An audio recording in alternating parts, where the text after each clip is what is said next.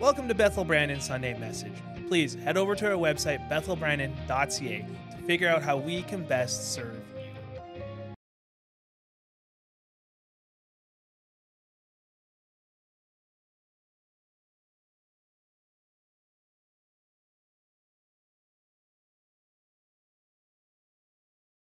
Amen. I'm excited once we start to get into the end of February and into the March. And it's just because every time I wake up, there's kind of all of a sudden we're closer to light. And then many times at 6 o'clock, it's still light out, 6 o'clock. Is that kind of, you get that enthusiasm for life, like this is great. It energizes me just as much as it discourages me kind of in October or November. All of a sudden it's like, oh no, we're not getting the light that we used to. But anyways.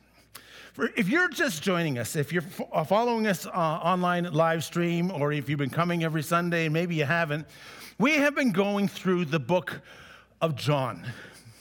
And as we do, I realize how big this book really is. I am on, and you may not realize this, I'm on part 16 of the book. Wow, 16? Man, you boring? No. It's exciting, and the idea is this: when you go through a book, is to try and go a little bit deeper. And that's what my encouragement is for all of us as we get into the Word of God together and go a little bit deeper, that will inspire you to go deeper as well. And so we've got a great passage of Scripture that I wanted to share with you. It's entitled, "Neither Do I Condemn You." It is found in the book of John, chapter 8, verses 1 to 11. So if you have your Bibles, or if you have your Bible apps or whatever, turn to that right now. Actually, I probably will be starting at John 7, verse 53, the last verse of John chapter 7, right into 8. And why do you do that? Well, because chapter 8, verse 1 starts in the middle of a sentence. Isn't that kind of crazy? Kind of adds to the craziness of this whole passage, to be quite honest with you. Because this is one of the most popular passages that they have. I'm sure that you have heard a sermon on this particular story more than once. It is a favorite of pastors. It is a favorite for those of you who read your devotions and you come across this passage. It kind of does something to you, not just because it's popular, but because it is powerful. Like, there's lots of emotion. Your emotions are just going here, right, and left of all the things that were taking place, and it's about overt sin. Someone who just obviously, but it's about covert sin. It's about the sin that's kind of underneath that perhaps you don't see. And there's something powerful about it that says something for us today. It is provocative. You may not know this, but this particular passage is probably the most provocative passage, the most debated passage for sure in all of the book of John. As I was studying this week on this, there are certain commentators who do a footnote about this and then they don't even talk about it. It's so provocative that it might change the way you think about this particular passage of Scripture. I hope that it doesn't. And so it's interesting to discuss it. The other thing about it is that it's very pertinent. Some of the things that it talks about, the general lesson that it gives us, is something that we are dealing with today in spades. Perhaps the most important thing that we are talking about in the church in general today. But maybe even most of all, it is puzzling. It is one of those stories where I ask 1,000 questions. Do you ever have that in the Bible? Well, what about this? You're reading it and say, well, it doesn't tell me about, why doesn't it tell me about this? I wish it would tell me about this. Why is that going on? Exactly why did that take place? And you're left asking questions and they don't give them to you. Isn't that frustrating?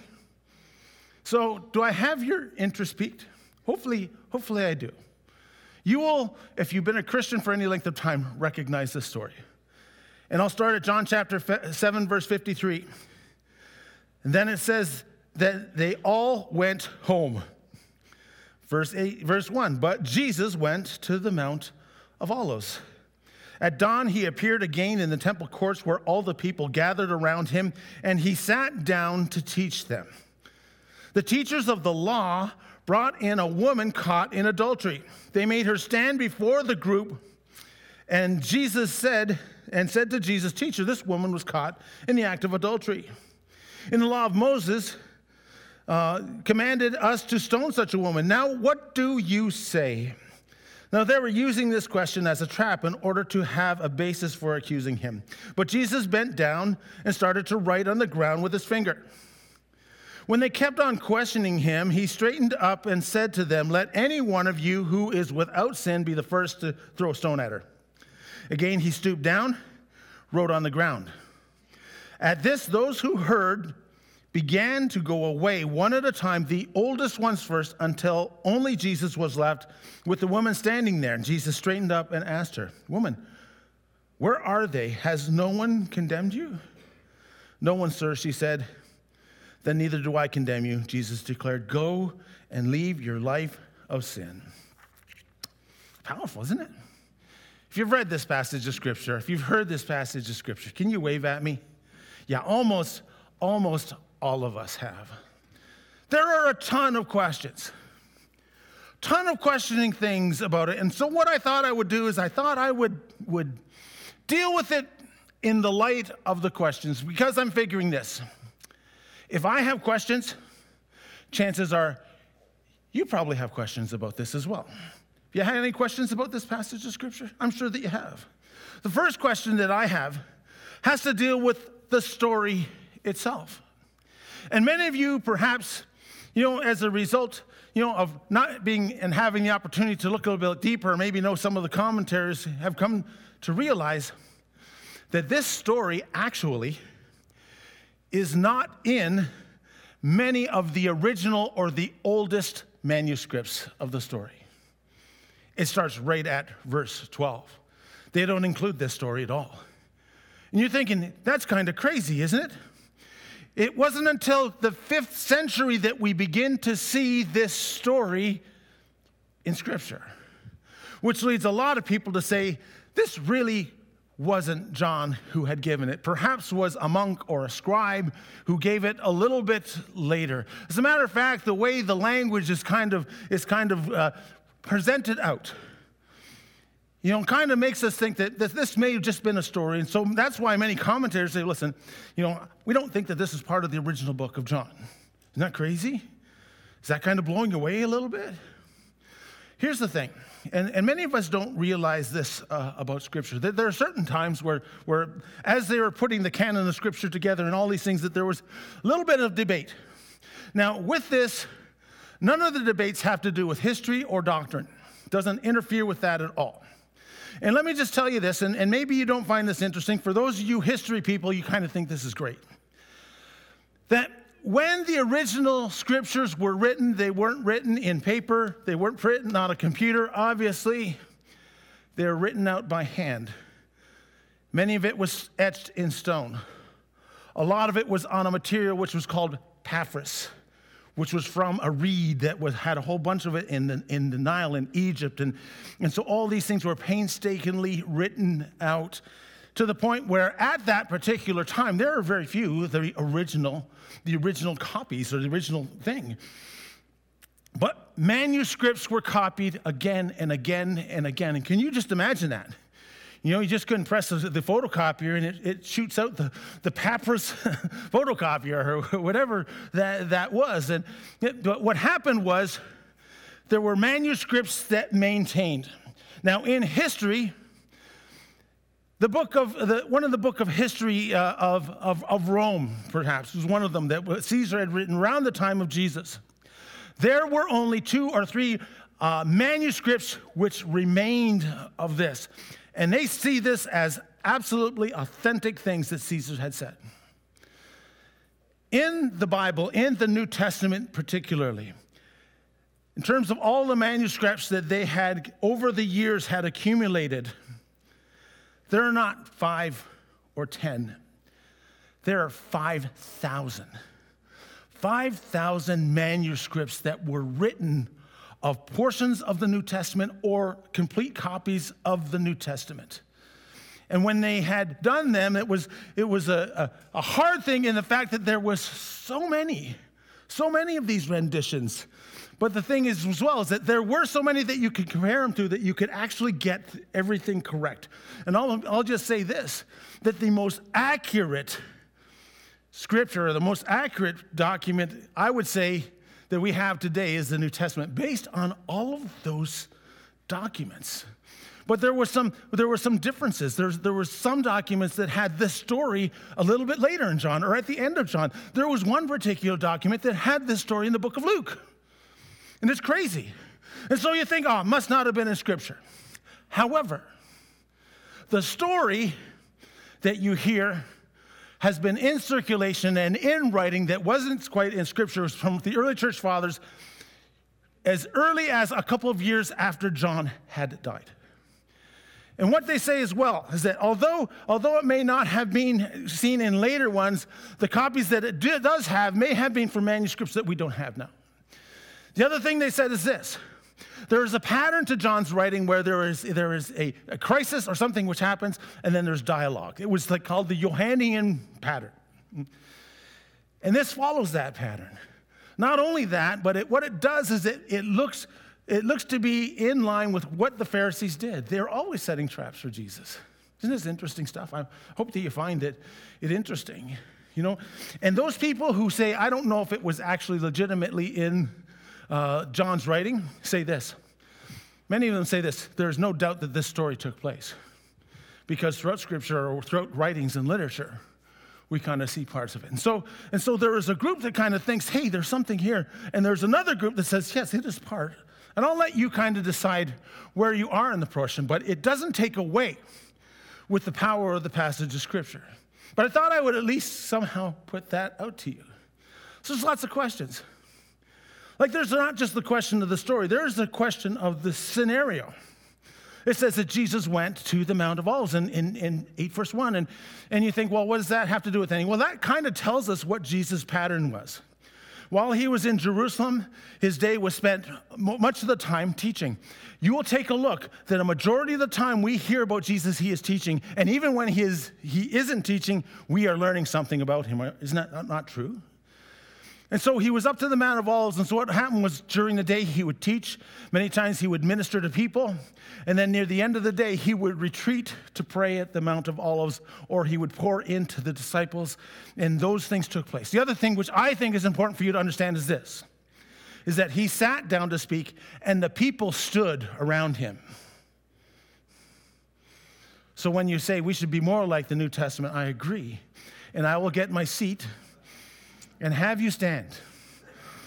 Okay, maybe not. I didn't think I would get much response to that. So, it's crazy when it says that everyone was there in the dawn. It happened really, really early in the morning. It wasn't like it was a morning service. It was like a sunrise service. Remember those? Hey, remember the sunrise service we used to have on Easter morning? You used to get up at 6 o'clock in the morning, everyone would have breakfast, and then we'd have an early service. Well, this is what it was like at that time. And there was things happening very early in the morning. This wasn't an afternoon message. It wasn't even a late morning message. As the sun came up, Jesus was down there. Why is this important? Well, we'll get into that. But the thing is this, that the crowd that Jesus talked to, and it was still during the Feast of Tabernacles, so there was many, many people still in Jerusalem, that the crowd that Jesus talked to was what we would call eclectic. There were different people. There were church people who were listening. No doubt there were religious people who were listening. But there were a lot of people who weren't really church-going people, probably referred to as sinners, people who had kind of given up on faith. And here they were, all these mixed mash of people who were religious and people who were not religious and people who were looking for healing. This was kind of the group that Jesus was talking to. And it becomes interesting what happens when the Pharisees come in this early in the morning and crash the service. Now, let me just tell you this, that the Pharisees are no longer looking and focusing on Jesus' morality. They are focusing on Jesus' mortality. In other words, at this point, they want to at least arrest him, if better still, to kill him. This is what they want. They're heated, they're frustrated, they're jealous, they're infuriated. And it has precipitated to the point of frustration. It is so frustrating that they are willing to compromise their integrity, their guidelines, their observances, and even the word of God.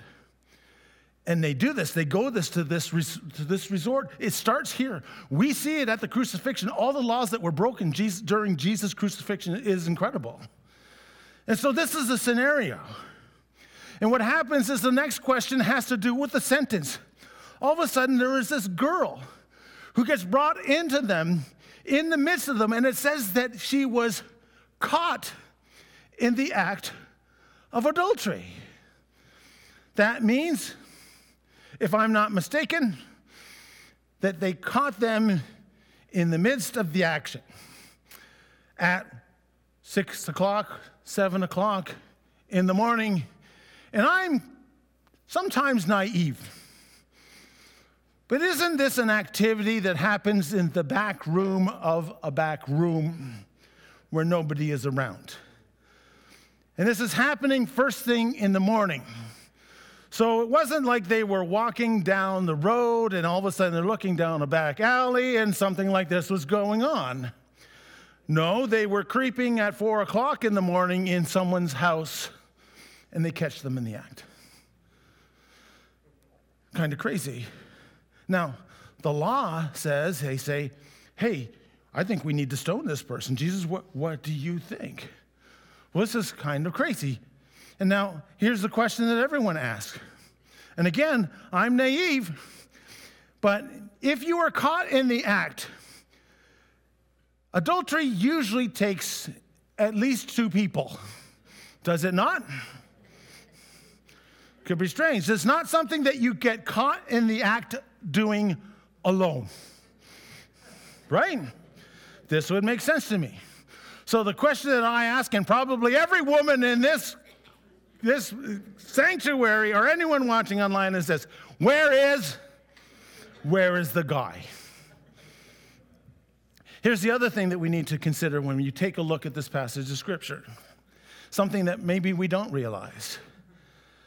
That stoning for events like this required a process, first of all. And even though that is the case, I heard one person say this: they had not been practicing this for hundreds of years. People had not been stoned for hundreds and hundreds of years. There's one case that we hear about someone being stoned, and it was Stephen, and that was an illegal homicide which took place. Not only that, it was against the law in Rome to be able to do it anyways. And so here they are talking about a rule or something in Scripture which they themselves have not practiced for hundreds and hundreds of years. It's crazy if you stop and think of it. So they break into and erupt the morning service, the sunrise service, while the Word of God is being taught to confront Jesus in front of the crowd. And they're willing to disrespect their own laws to trap Jesus. And they jeopardize their own standards. Could you imagine if Jesus did this to them while they were teaching? Jesus all of a sudden shows up and says, "Stop! Got a question here. Look at this person." They would be arrested. Jesus would be arrested. He would be accused of breaking the law. How dare you come in the middle of a service where we are studying the Word of God and you disrupt it the way you do? Can you imagine that happening in a service like this? That'd be kind of crazy. That'd be kind of one of those I remember service times, would it not? The spouse doesn't go to church. They were sick. They come home, and the spouse says, "So how was church this morning?" "Well, it was okay." "Well, apparently there's this half-naked woman that they brought into the church and messed around with his wife or husband, and I can't remember all the details." "Oh, okay, well, what's for lunch?" No, that's not what would happen. It'd be crazy. There's no sand for me to write on. Not that that would be my job anyways. It's kind of interesting. They were blinded. This wasn't about their hatred of adultery. It was about their hatred of Jesus. And they were blinded, and there was a trap. Well, what was the trap? Why did they do it in front of all these people? Well, because there were a number of people in the congregation who were also sinners, pretty deep sinners. And so for them to bring this person in front of them, they said, if we can somehow get him to say yes, stone her. Then all of a sudden, those people who had been following would feel about their own sin, something that would be there. Not only that, he would be breaking the Roman law that would be taking place. And so they tried to put him in a catch-22 to somehow bring about a way and an opportunity to accuse him. So next question is, what about the sand? What about the fact that in this process, what Jesus does, his response to all of this is to stoop down and write on the sand. And again, this happened 2 times. It's not just once that he did it. It is twice that he does it. And people throughout the centuries have had a field day somehow arguing and thinking about what exactly did Jesus write in the sand. Is that something that you have asked yourself? Here's the thing. There are actually two major theories of this here. The first thing was that Jesus sat down and he wrote in the sand. That was the only time that we see recorded that Jesus wrote anything. And then he wrote it in something that you couldn't record. He wrote into the sand. The only other time that we hear about Jesus writing with God writing was the 10 Commandments. And when God wrote the 10 Commandments, it said that he descended. Twice he descended. And Jesus stoops down twice to write in the sand. And so they figure with this typology that Jesus was writing the 10 Commandments. And when he wrote the 10 Commandments, many of the scribes, particularly the older ones, came to the realization that they were breaking the law. In embarrassment, they walked out. The other theory is this, that Jesus began to write down the personal sins of the accusers. Why did they figure that? Well, the Greek word is katagraphin. And katagraphin is a word that means to write an accusation against. And so when he wrote those things down, they figure he was writing down the accusations of the sins of the people who were there, things that nobody would know about. And let me tell you, if I'm in the service and somebody starts writing down some stuff about me, I'm out of there. I'm telling you right now, if there's anything that would scare me, it would have all the sins all the sins that were happening and the things that had done in my life all of a sudden became written in the ground for everyone to see. And so as a result, they leave. Whatever it was, the fact that he wrote these things down and said, he who was without sin cast the first stone, quelled whatever was taking place. And I believe that they left because of exposure. Either their own personal sin or the realization that what they were doing was unlawful. And it also makes me say this whole comment of him saying, he who was without sin cast the first stone, I think that that was a statement that was meant for the Pharisees at that particular time. I don't think that that was ever meant to be a universal statement that we use. Pretty interesting stuff if you think of this passage of Scripture and all the questions that are there. The last question has to deal with the last part.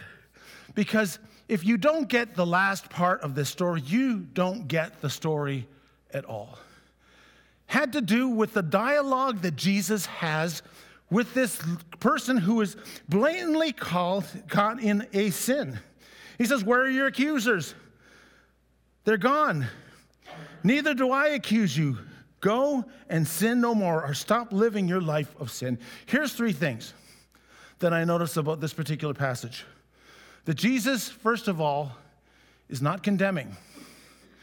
At the same time, he's not conceding the sin. But what he does, he acts in compassion. And this was the thing that made Jesus so attractive. The thing that I call this, just for my own thinking, is this. It is the holiness and the grace continuum.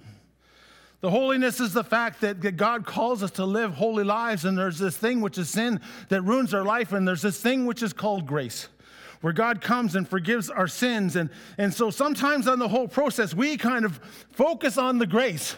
forget the sin. And other times we focus on the sin and we forget the grace. And somehow, somewhere along the line, we got to get this right. We got to get it right as to where we need to be on both sides of that continuum. Because if we don't, then we ruin people's lives. That there are lots of casualties that we see and that we experience. We don't want to go wrong. Now, a good place to establish this continuum, I think, is to understand a number of things. The first one is this, that Jesus didn't accept our sin and doesn't accept sin. Why? Well, because sin will keep you from God. Sin will make you lost. It will destroy you for eternity. The reason that Jesus was there was because of sin and the seriousness of sin.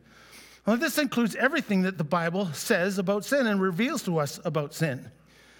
It includes the sins that I enjoy. It includes the sins that I keep doing that are stubborn, and maybe I don't want to do them, but I keep on doing them. Maybe it's the sins that I'm prone to do. May not be a thing for you, but for some reason it's a thing for me. Maybe it's the sins that I'm particularly susceptible. It includes the private sins. It includes the sins that nobody sees. It includes the things that I think are inconsequential. Well, yeah, it's a sin, but everybody does that sin. So therefore, it's not really a serious sin. God can't send all of us to hell, can he? It's the sins that we justify. It's the sins that we think we can get by with for some reason or not. And just because I have an inclination to sin, just because I'm upon her, just because it feels like it's part of my lifestyle, doesn't mean it's justification, does it? That inclination does not mean justification, that there are plenty of behaviors that I have been predisposed to that the Bible tells me that I can't act on. Can't rationalize sin, because sin will kill you. We can't handle biblical prohibitions irresponsibly. We can't shape biblical prohibitions around our cultural or our personal preferences. This is true. We can never think that God will bless what God condones. We can never think that God will bless what God denounces. That's truth. That's one of the main things that we have to come to. This is not debatable. The other thing is this. The other truth is this, that grace requires me to see others' sin in the light of my own sin. That there has been grace upon my life. I have been pardoned from the sin that is in my life. And as a result, I am grateful and I'm not judgmental. It's a big difference between the one and the other. That God's grace constrains me to live a holy life. In the light of the experience that there is this grace that causes me to see others in the light of my own sin, and the fact that there is a sin that causes us to be broken and lost and separated from God, and as they go together and as they work in this whole process, the gospel and the grace of God requires me in every respect, in every person, to show compassion. Whether that person believes in God, believes in Jesus, believes in something else, or whether the sins that they have racked up are substantially more serious than the ones that I have committed. That there has to be a compassion that comes as a result of grace. Grace requires me to see others in sin, the light of my own sin.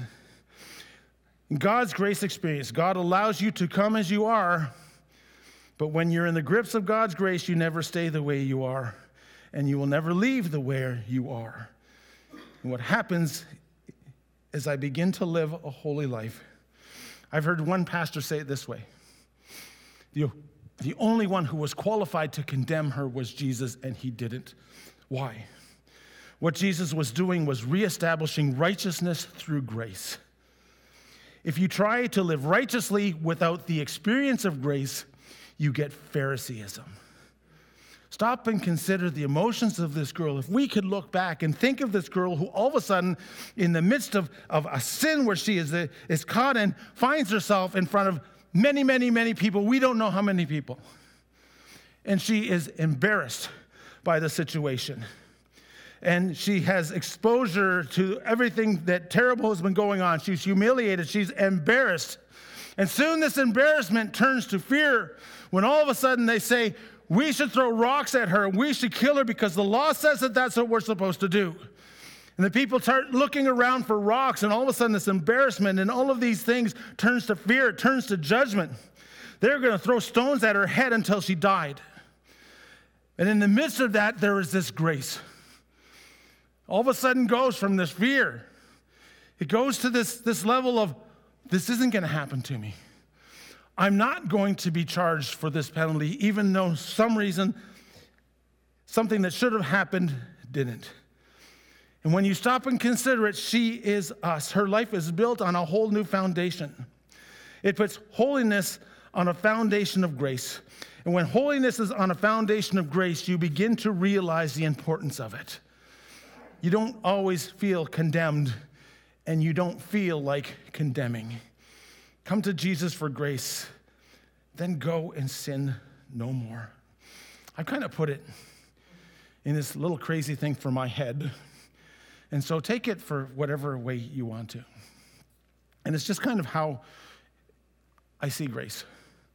And I have it down here that people will disgrace. We disgrace people. We don't give them grace. We don't allow them to have it. We take it from them.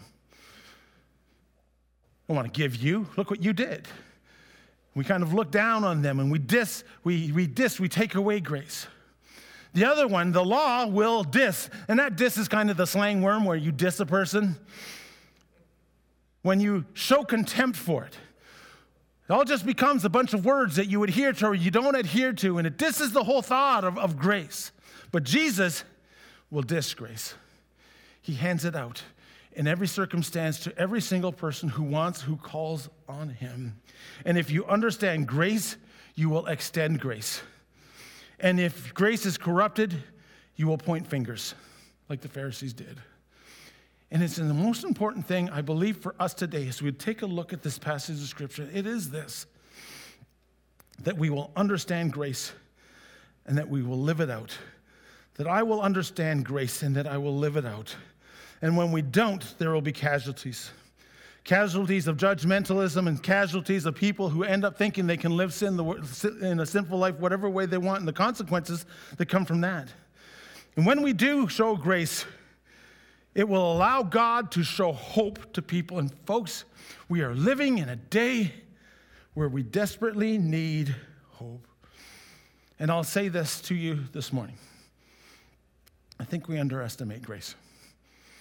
As much as we are a proponent of it, I think we don't see it really the way we should. I don't know if you've heard of an individual. Her name is Auburn Sandstrom. She's a professor at the University of Akron. And she wrote this story in, I think it was called The Healthy. It's kind of a branch of Reader's Digest. And as she tells the story, I believe she's 29 years old, and she says, I'm curled up in a fetal position on a filthy carpet, cluttered apartment. I'm in horrible withdrawal from a drug that I have become addicted to. And I'm sitting here with this piece of paper, and it has been unfolded, and it has been folded up. And it has this phone number on, and even though it's all tattered and it's kind of torn, I can still make out what the phone number was. And here I am waiting for my husband to come to bring me the drugs to take me out of the withdrawal and the withdrawal from himself. And here I am thinking to myself, what am I doing? I have a baby in the next room. And she sits to think of all this taking place. And she thinks of everything going out. And she says, I don't want to lose my son. She said, I was not mother of the year that particular time in my life. A lot was failing in my heart a lot of times, and every time you come to a major faulty conclusion in life, it seems like you find a man or someone right there to help you live it out.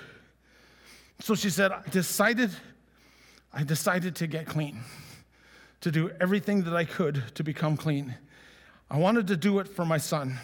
And so what happens is she unfolds this piece of paper, and the piece of paper was something that was given to her from her mother. Hadn't seen her talk to her mother for years. And the note kind of went like this. says, I know you're going through a difficult time, but here is the number of a Christian counselor. And if you ever find yourself at a point where you think that you can do it, phone him, and I know that he will be able to help you. And so she goes through the whole process. And she was so desperate, she said, I finally picked up the phone and I punched the numbers at 2 o'clock in the morning while I was at my worst. And so she hears the phone ringing. And she hears the voice, hello. And she said, listen, my mother gave me this number, and I'm wondering if somehow you can talk to me. She says, I remember hearing kind of him shifting himself and adjusting his blankets, and she said it sounded like there was a radio on the side. He kind of turned it off. He says, sure, I'll be able to help you out. And so she begins to talk about, she said, for the first time in a long time, I began to be honest and truthful, particularly to myself. And she says, I'm scared. And I'm in a marriage which is terrible. And before long, she said, I began to tell other truths. Began to say, I think I have a drug problem. And she said, this man just sat and he listened, and his kindness and his gentleness. He said, can you just tell me more? That must hurt a whole lot. It said that he stayed up with me until all of a sudden I saw the light in the morning. It had become dawn. And she said, all of the anxiety and everything that came with the withdrawal began to become released. She said, I think I can make it through the day. I think I can go on. And so she sat down, as she's sitting down, she talks with the counselor. She says, it is so kind. It is so kind for you to come and talk to me. She says, how long have you been a Christian counselor?